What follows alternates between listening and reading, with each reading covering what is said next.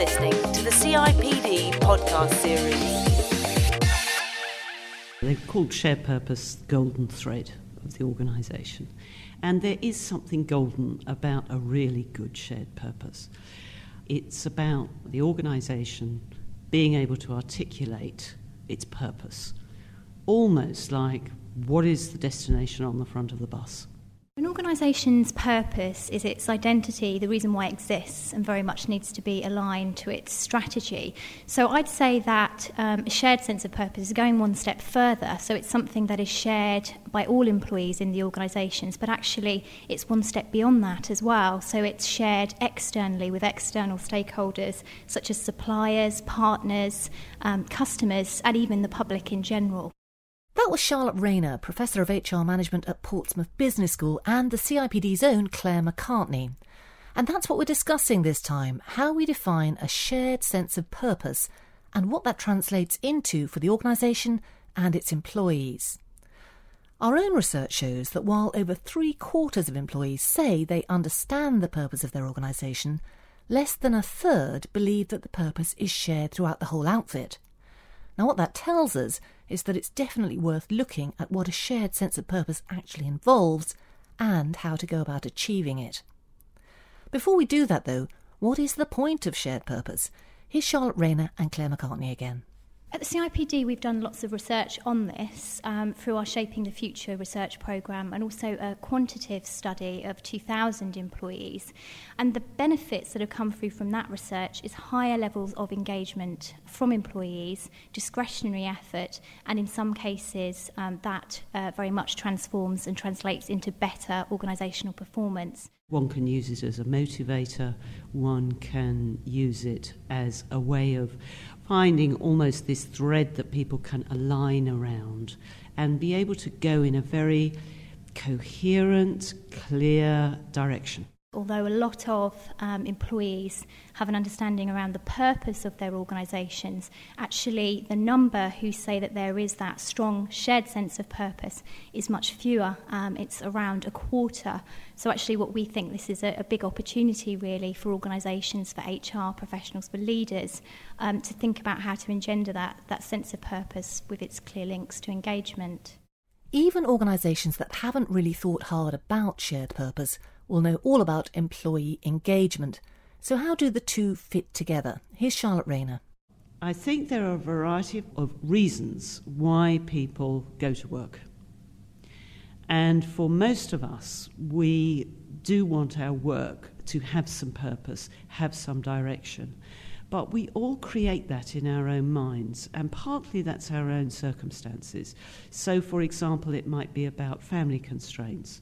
It might be about needing to earn a lot of money to be able to support other people. It might be about time, it might be about flexibility, it might be about status, etc., etc. Purpose can be one element that the organisation can give to employees to get them engaged.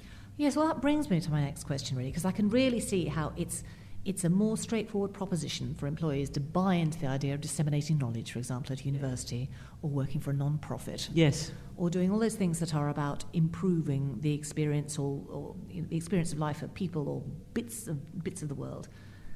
Most people working for corporate entities, it's all about making more money, isn't it? Is that a harder sell to get people to buy into that sense of shared purpose? Yes, it is it can be a harder sell, or I think it's the organisation thinking about what it wants its purpose to be, so that if, for example, it is a profit maximiser and it wants to get people working for it that are entirely geared to making money, actually that's fine. Because everybody's sharing the idea that we make as much money as possible, and probably if you're getting on board those types of people, in fact you're going to need to give them a bit of a slice of it. So that will be reflected very much in the reward package that you would give to your employees. Now suppose we're looking at, I don't know, a cut price biro that might be sitting on the table. Well, here, if the purpose is to deliver economic goods to one's customers, then that that can be a real purpose that people can align themselves around. So, for example, you get the purchasers out there sourcing their biros from really great places. You get a sense of a relationship with your customers so that the customers buy and rebuy and they trust you and they extend from buying biros to paperclips to everything. Now, that's your organisation. You can hear my enthusiasm sort of gradually building for that, can't you? I can craft a purpose out of that, and a purpose that's meaningful, and a purpose that people, if they want to, can become aligned around. But how do you set about developing this sense of shared purpose? Well, I think there are a few different factors which will help you to develop this shared sense of purpose. I think language is really important. So how you define your purpose, how inspiring it is, the sort of language and storytelling used by leaders. And I think it's about bringing it to life for people. So one of our case studies from Shaping the Future, Pfizer Grange Castle, they have testimonials on posters up around the campus, really putting people in touch with the patients of the drugs that they're producing. So really bringing that to life for people. And I think another way of enhancing shared purpose is making sure that employees have a say and a voice in the process so that they're able to shape the purpose and feel part of it and know how it relates to their day-to-day role. HCL Technologies has gone to great lengths to foster shared purpose throughout the workforce. The IT outsourcing giant has 82,000 employees across 35 countries, and it pulls in revenues of over $3 billion a year. Senior Vice President and Global Head of Quality, Talent Transformation and Leadership Development, Anand Pillai, heads up the Employees First, Customers Second initiative. Now, it might sound counterintuitive, but it's all about embedding a shared sense of purpose, which in turn empowers employees to deliver maximum value to their customers. Yeah, first of all, Employee First, Customer Second is not a HR initiative. It's a business initiative. It's a business initiative driven towards 3 E's that are critical for any organization. And those 3 E's are engaging the employee, empowering the employee, and enabling the employee. Because if we as an organization focus on employee engagement, employee empowerment, and employee enablement, they focus on customer delight, customer loyalty, and customer satisfaction. So this all feeds into shared purpose within the organization? Absolutely. How does it work on the ground? On the ground, when you look at the basic ground reality, typically in any organization, to assess the organization's health or do a health assessment, they do one of 2 surveys, either an employee engagement survey or an employee satisfaction survey. The disadvantage with these 2 surveys is they measure the opposite of what it is intended to measure. An employee engagement survey will only measure employee disengagement. An employee satisfaction survey will measure the number of people who are dissatisfied. What we did was, rather than these 2 surveys, we rolled out an employee passion survey. Now, the employee passion survey is basically a set of questions. After they answer those questions, they get their top 5 passion drivers as a report. They also get a description of what these passion drivers are and how they can use it to leverage in their current job environment. Each person has got his or her own passion drivers. So all that we are doing is we are measuring the individual's passion drivers and allowing them to create opportunities to leverage that passion. So if I'm understanding you correctly, what you're saying is you recruit excellent people who bring passion to the job, whatever their task is within HCLT. So are you then interested in this idea of understanding their aspirations, their motivations, or is that something which you feel is for them? No, we are interested in understanding their passion drivers. We are interested in understanding what drives them so that we can let them do what they feel best or they feel naturally inclined to. It's basically based on a Chinese proverb which says, find a job that you love and you'll never have to work a day in your life. So all that we as managers need to do is providing them the work environment that will be best suited for their passion drivers. And that creates a sense of shared purpose throughout the organization? Absolutely. Because what happens is, I find that for me to work on my passion driver or my passion, I will have to depend or collaborate with somebody else for me to get the best out of me. And therefore, I create my own community, my own tribe, if I may use the word. And then I use that tribe energy to accomplish what I'm required to accomplish or what we as a group are required to accomplish. In any organisation, there are challenges involved in identifying and firmly rooting shared purpose. One of the biggest is making the initiative authentic. Just as in good leadership, shared purpose has to be genuine and convincing. That is the real problem, really. That's the underlying problem within shared purpose. Because if an organisation puts its head above the parapet and says, OK, this is our purpose, well, I would say, jolly good for you. The challenge then is to live up to that, because not only are your external customers looking at you then to see whether you measure up to that purpose, but very much every single employee is looking. And even the employees who are not particularly engaged and don't particularly share the purpose, they're still looking at the whole of management to actually make sure that they are living up to that purpose. So a real shared purpose, I would suggest, does need to be shared by your whole management structure. As you get down towards the lower end of the hierarchy, people will choose and dive in or not. But I think managers, because they are the conduits of the purpose, they have to buy into it to some extent. Clearly, transparency has a big role to play here. But how far should you go? Many organisations would shudder at the thought of posting 360-degree feedback on managers on their company intranet. But at HCL Technologies, they do just that. Invariably, in any organization, you find that many of the people on the ground, they are limited in their capacity, limited in their power, because they don't have the permission to do what they're required to do. Somebody at the top has implemented a policy which requires approvals. In our organization, the employees are empowered to do what they have to do, and they can later on inform the management. In addition, they also have an opportunity to give a reverse feedback to the management. So the 360-degree feedback that we have, employees give feedback, and the uniqueness of this particular 360-degree feedback is it is open, meaning the results of the 360-degree feedback are posted on the intranet. That brings in a level of transparency, that brings in a level of accountability, so that the people down on the ground level, they say, wait a minute, it's not only my boss who is supervising me, we are also having an eye on them. And that enables them to take things around. What feeling does that engender in your workforce? Is it about building trust? Definitely. Trust through transparency is one of our core tenets. Say, for example, when we put our 360-degree feedback of all the managers on the intranet, in the beginning we said, wow, that's a scary proposition. It's very, very intimidating. We're very naked. It's like asking us to take our fig leaf away. But as we did it, once we put it, people started respecting those managers who posted their 360-degree feedback as raw and as naked as it was. People started accepting one another.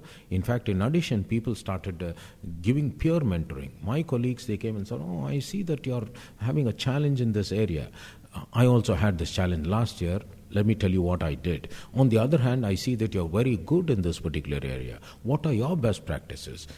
How can we learn from you? So this sense of shared purpose and shared communities enables people to bond to one another, enables people to identify with one another, and also belong to one another.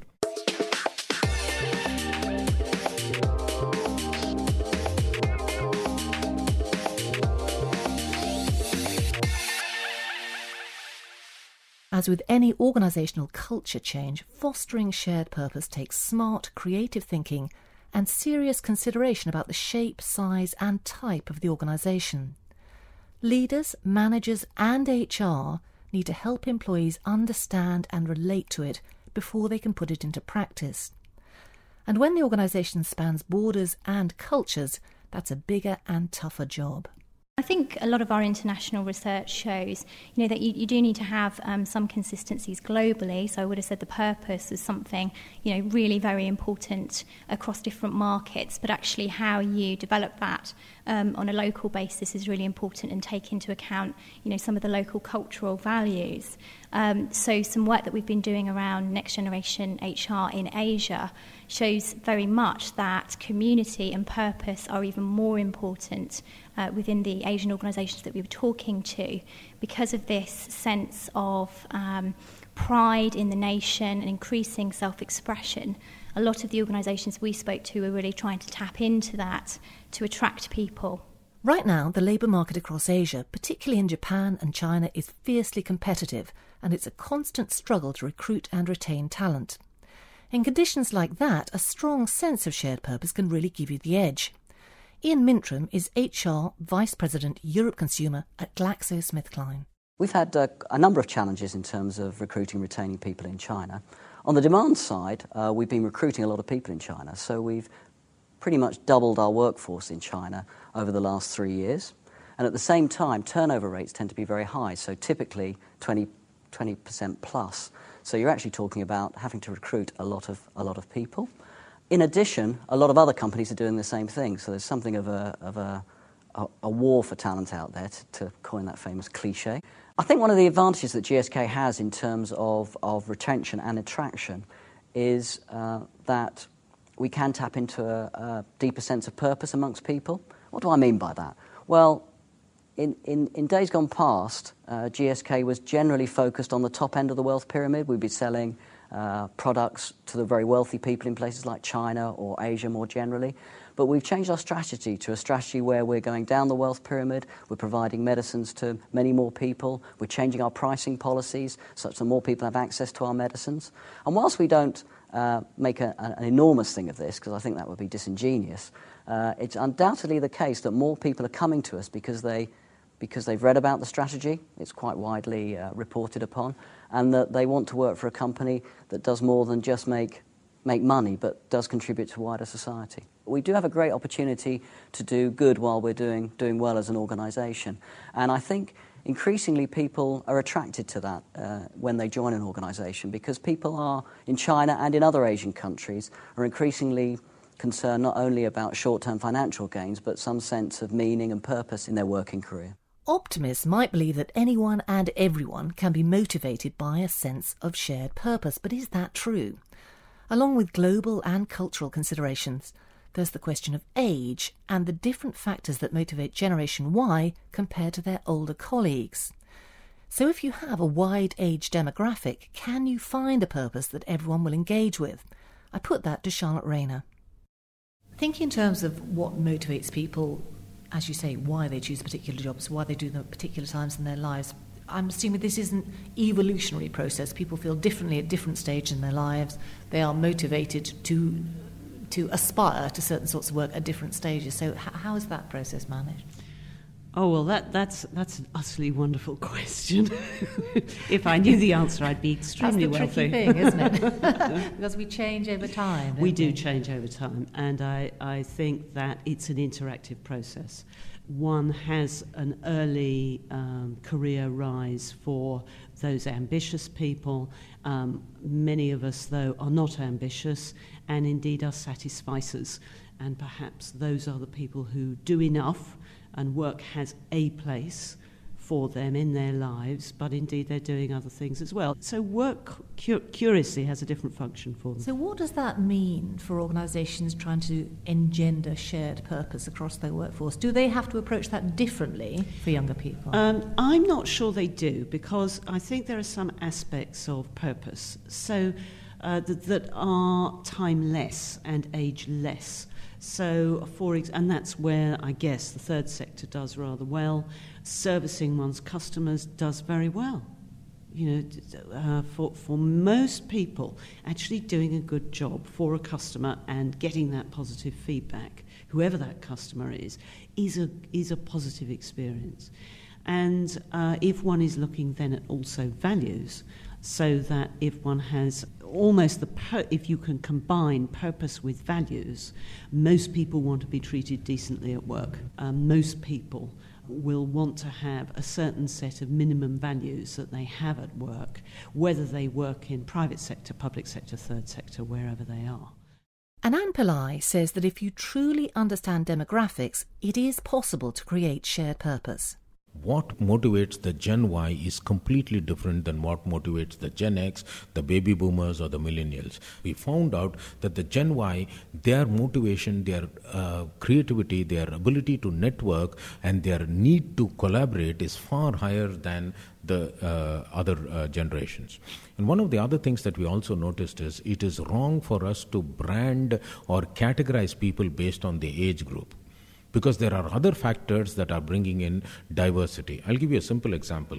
The Gen Y workforce in India is motivated differently from the Gen Y workforce in Europe. In what way? Oh, well, for example, the Gen Y workforce in India, they look for diversity, meaning they don't want to stay in the same job for more than 18 months. Whereas if you see the same set of workforce in a section of Europe, we find that they want to get into depth, they want to get into specialization. We did an interesting survey in UK itself. The Northern Ireland part of UK is completely different from the rest of UK, because they wanted to work on certain areas of specialization which are new technologies, which are emerging technologies, whereas the rest of UK, they wanted to work on something that is more established, that is more proven. So we cannot come into this discussion saying that Gen Y world over is motivated in a particular way. We have to get into granularity. Gen Y of a particular region, Gen Y of a particular department. And the CIPD research backs him up. Claire McCartney again. I think it's important actually to allow people to make sense of the organisation purpose themselves. So we found through our research that different people might have different definitions, but overall the purpose means broadly the same thing to them. Quite often, employees might have more simplified versions of the purpose than senior managers, but actually that doesn't matter because they are working towards a common aim. So the important thing is allowing employees the freedom to think about what the purpose means, and giving them the freedom to do that, and then think about what they can do perhaps differently in their day roles to put that into practice. Maintaining a sense of shared purpose isn't a one-off effort. It takes constant work, and it's an even bigger challenge if you have high staff turnover. It's quite difficult to keep a shared sense of purpose, especially in the private sector, if you have a very high employee turnover, just because there aren't enough people to almost be the glue that other people can hang around, and you can really weave this golden thread into a fantastic rope that people can hang on to, and especially in times of change as well. You can use your purpose to help people through change a lot. So instead of being a self-contained change process, a sense of shared purpose can actually facilitate broader change by binding everyone together during turbulent times. But does it have a valuable role to play in every organisation? I put that to Anand Pillai. Is this an approach that you can see working for companies, large, small, public sector, private sector, non-profits throughout the world, this way of engendering shared purpose? Absolutely. When we started it, we were only 18,000 employees. Today we are 82,000 employees. When we started it, we were working in 18 countries. Now, as I'm talking to you, we're working in 35 countries. When we started it, we had 3 core practices. Today we have got 8 core practices. So we have scaled up as an organization, and we have seen these processes scale up. And do you think this drive for shared purpose is really key to that performance? Absolutely. So not an optional add-on, more a golden thread aligned with your strategy and a key factor in boosting performance. For more information on shared purpose, check out the show notes at cipd.co.uk/podcasts.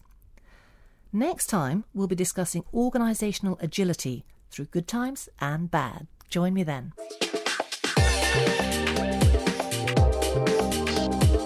You've been listening to the CIPD podcast series.